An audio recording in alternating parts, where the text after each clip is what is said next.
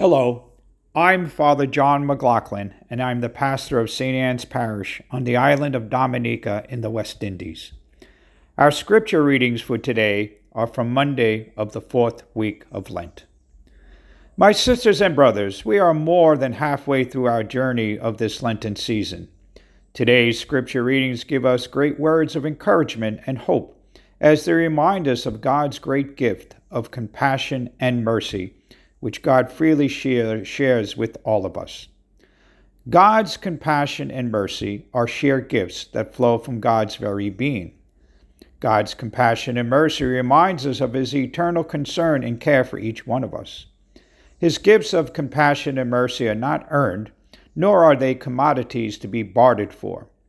Rather, God's compassion and mercy is everlasting, abundant, and true. His gifts of compassion and mercy are a grace that liberates us from our past sins and heals our woundedness and brokenness. In today's first reading, God's compassion and mercy is proclaimed to the exiled children of Israel through the words of the prophet Isaiah.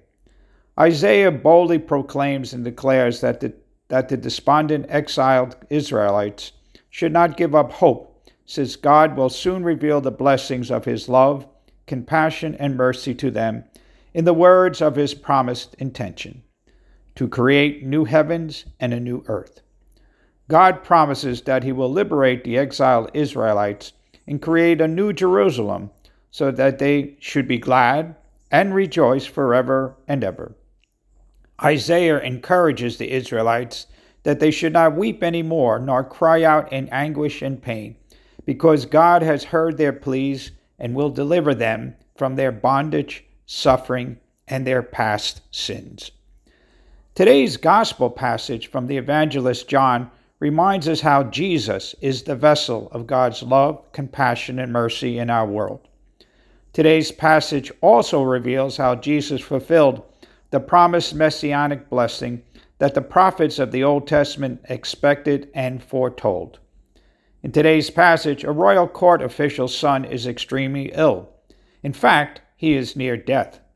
Like any concerned and caring parent, the official will do anything possible to find a possible cure for his child. The official hears that Jesus will soon be passing nearby his village, so he plans to seek out Jesus.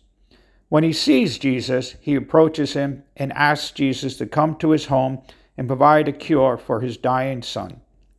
The compassionate and merciful Jesus acknowledges his plea and tells him, "Go home, your son will live." The official believes in Jesus' ability to bring healing to his son, placing all his trust in Jesus' reassuring words, and begins his long journey back towards his home.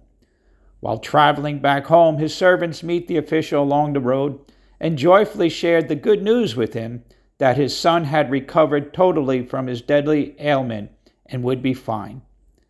The son's cure actually becomes a path of salvation for the royal official and his entire household, as they all come to believe that Jesus is the expected Messiah and that He is the vessel of God's compassion and mercy.